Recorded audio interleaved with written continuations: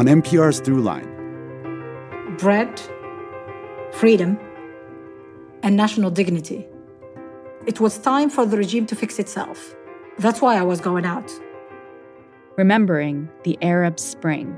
Find NPR's Throughline wherever you get your podcasts.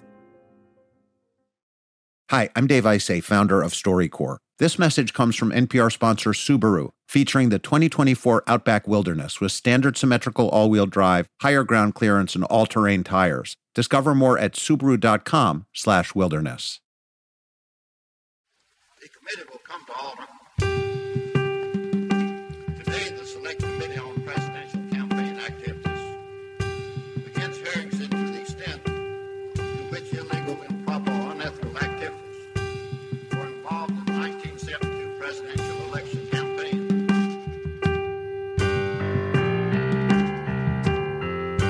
"50 years ago this week, most of the nation was glued to gavel-to-gavel coverage of the Senate Watergate hearings that would uncover major abuses of power by the Nixon administration.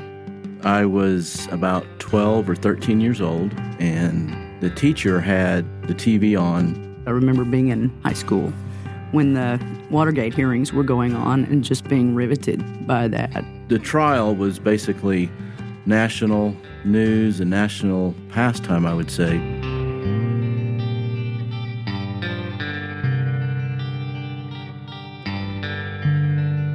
Those are all voices from the StoryCorps archive. When we searched for the word Watergate, 871 interviews showed up. For most baby boomers, the investigation into this break-in and the hearings that followed became one of those "where were you when" moments. Here's another clip from the archive. It comes from Sam Gard. I still remember that day when my girls came home from school and were in tears and hanging their head. And we said, well, what's the trouble? What's the matter? And they finally said that they were ashamed. And we said, ashamed of what? They were ashamed to be Americans. And I thought about this. I spent 4 years in 2 wars fighting for my country, and my children are ashamed to be Americans. I looked into their little faces and carefully explained that they are witnessing not the disgrace of America, but the triumph of our system that works. But the thing is, it almost didn't. Nixon could have gotten away with it if it weren't for legendary Washington Post journalists Bob Woodward and Carl Bernstein, their source, Deep Throat, and a couple of White House staffers you probably don't know about.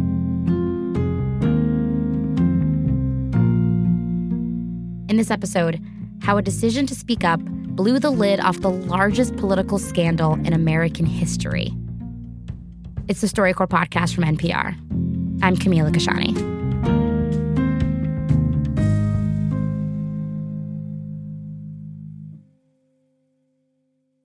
The Watergate scandal began after 5 men were arrested for breaking into the Democratic National Committee headquarters at the Watergate Hotel in Washington, D.C. They were trying to steal information to help Nixon get reelected.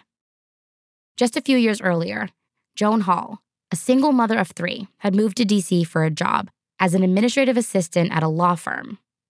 Her boss was an attorney named Charles Chuck Colson. Colson would later become special counsel to President Richard Nixon. 3 months after I'd been with him, he said, Joan, we're going to the White House. I said, but I just got here. And he said, you're bright, you'll learn. That's Joan, who's now Joan Temple, at 90 years old, speaking with her daughter, Ellen. I was office manager. I had pressure that was unbelievable at times. You would have something in a typewriter. The president was in the helicopter on the back lawn waiting to take off and waiting for the piece of paper you were working on that could have no errors in it. I was not his secretary, but it was things I sometimes got involved with because Chuck sort of got involved in things that not everybody knew about.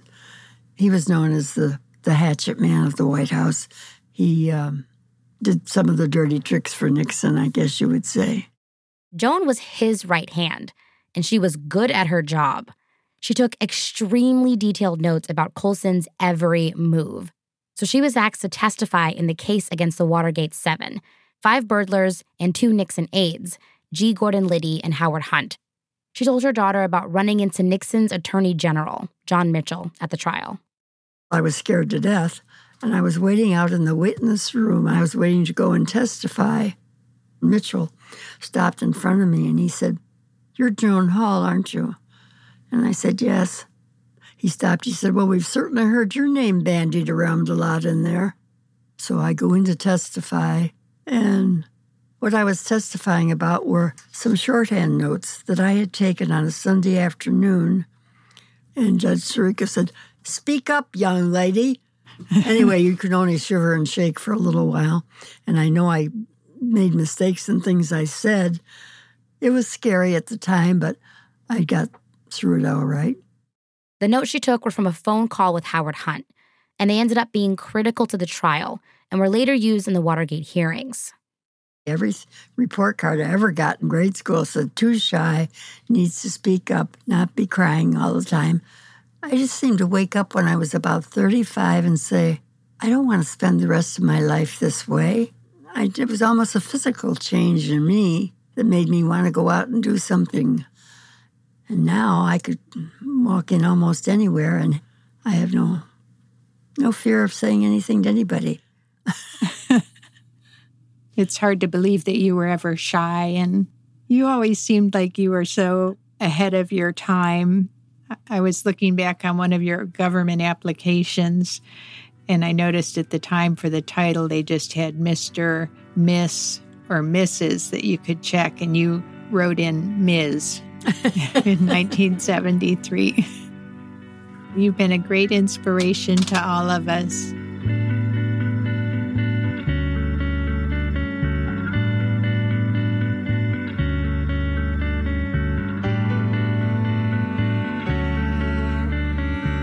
That was Ellen Stone with her mother, Joan Temple, in 2017. Joan died in 2021 at the age of 95.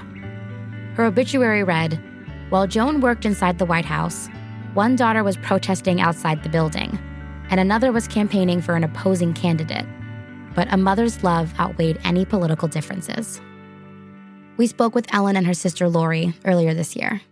Well, the Vietnam War was raging when she went there, because I was pretty sure I was a freshman at Syracuse University, and I think at least a couple times took the bus of protesters going to Washington, D.C. to march around, and she'd be working during the day. That's Lori. She remembers hanging out in her mom's office at the White House back in the 70s.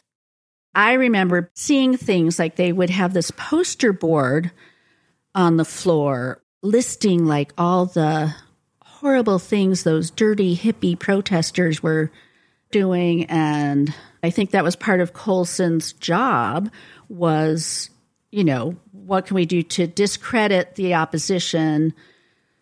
So obviously my mom saw all of that, but I think she was so naive when she fell into this job. She probably didn't know, is this normal? Is this what every president does?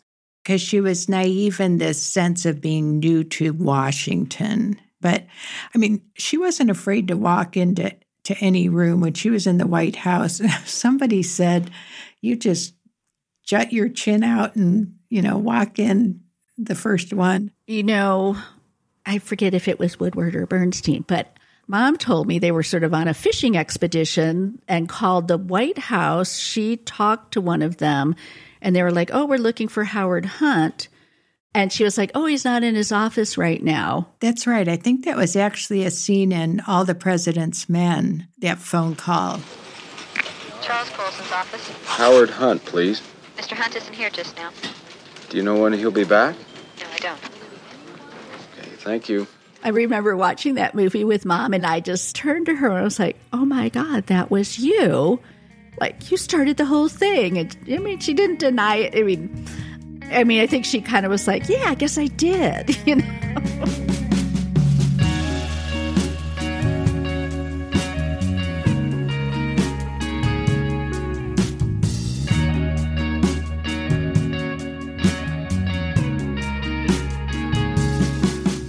The Watergate scandal resulted in the indictment of dozens of people, including many top Nixon administration officials.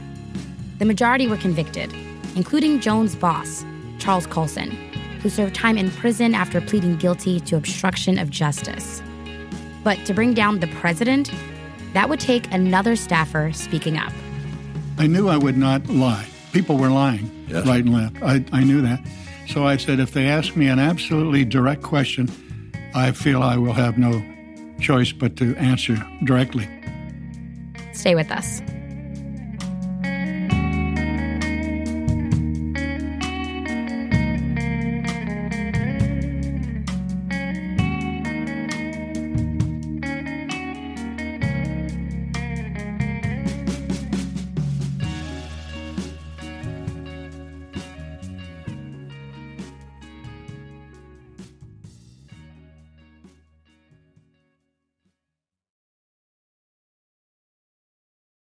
Support for this podcast and the following message come from Dignity Memorial. When we think about the people we love, it's not the big things we miss the most, it's the details. What memories will your loved ones cherish when you're gone? With Dignity Memorial, you can pre-plan your celebration of life now to protect your loved ones, because nobody should have to plan for a loss while they're experiencing one. Planning truly is one of the best gifts you can give your family. For additional information, visit dignitymemorial.com.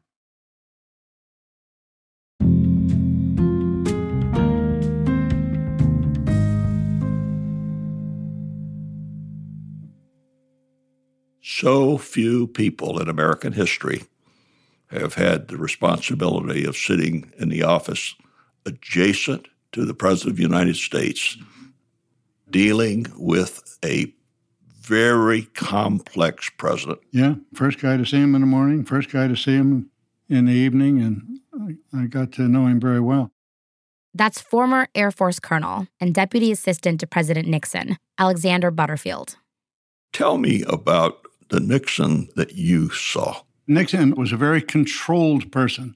He was so disciplined. He had a lot of hatreds and resentments of people, but he kept all that quite contained. Now and then he erupted, but it was very seldom. He did like me at one time. Yeah. I'm afraid it didn't end up that way. Subcommittee will come to order. Mr. Butterfield, will you stand and raise your right hand? On day 21 of the Senate Select hearings on Watergate, a surprise witness took the stand. It was Butterfield. Mr. Butterfield, I understand you previously were employed by the White House. Is that correct? That's correct. During what period of time were you employed at the White House, Mr. Butterfield? I was at the White House as a deputy assistant to the president from the first day of the Nixon administration, January 21, 1969, until noon of March 14, 1973. And what were your duties at the White House? My duties were many and varied, as a matter of fact, Mr. Thompson. Among those many and varied duties was overseeing the installation of a voice-activated taping system at Nixon's request that secretly recorded all of the president's conversations in the Oval Office and other rooms. At 90 years old, Butterfield told his friend Tom Johnson about his decision to testify. No one knew who I was, and they certainly didn't know that I had the control I did. How did you decide to reveal the White House tapes? Well, I knew I would not lie. People were lying, yes, right and left. I knew that. So I said, if they ask me an absolutely direct question, I feel I will have no choice but to answer directly. Mr. Butterfield, are you aware of the installation of any listening devices in the Oval Office of the President? I was aware of listening devices. Yes, sir. I hated to be the guy who had to tell about the tapes, but I saw these guys I really liked and admired going off to jail. And I realized Nixon exploited their loyalty. Yes. They were ensnared by the glitter of the presidency, like it is easy to do. And he didn't care. That was a bad part of Nixon. So I went back a year later and testified as the first witness during the impeachment deliberations And I contradicted a couple of things Nixon had said. I said, yes, he was not consumed with the affairs of state. He was consumed by Watergate. It's all the meetings were all about. He met off the record with the Attorney General almost every night. So there are a lot of people that don't speak to me today. And what hurts most are the Air Force officers. I love being in the Air Force. I love flying fighters. But military guys, their loyalty is to the commander-in-chief, the president. And I looked like someone who had been disloyal to the president, and they didn't know the circumstances. So that bothers me. But we teach our children to tell the truth. Yeah, we do. It was a big thing in my house. Yeah. Even though it's painful to your friends and even to your president. You disclosed a major situation. You were honorable, and your integrity and your honesty remained intact. Well, that's nice to hear. Thank you, Tom. Who can ask for more? Means a lot.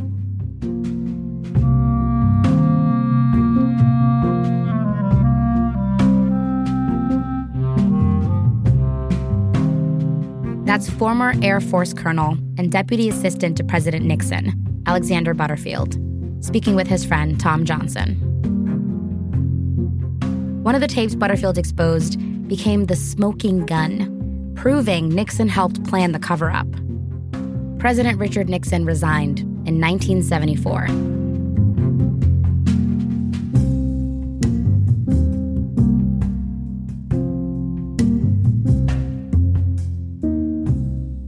That's all for this episode of the StoryCorps podcast.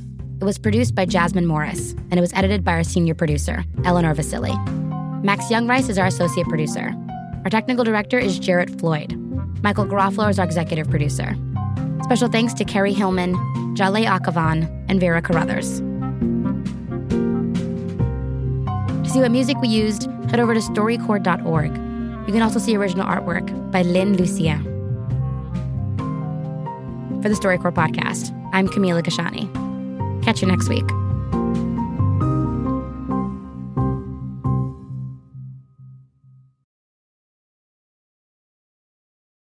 Support for this podcast comes from the Corporation for Public Broadcasting, a private corporation funded by the American people.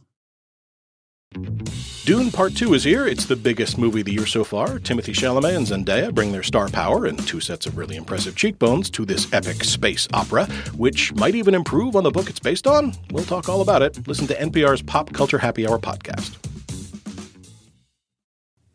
At a time when information continues to come at us faster and faster, sometimes you need to hit pause and rewind. NPR's Throughline takes you back in time to the source of the news stories filling your feed. Find NPR's Throughline wherever you get your podcasts.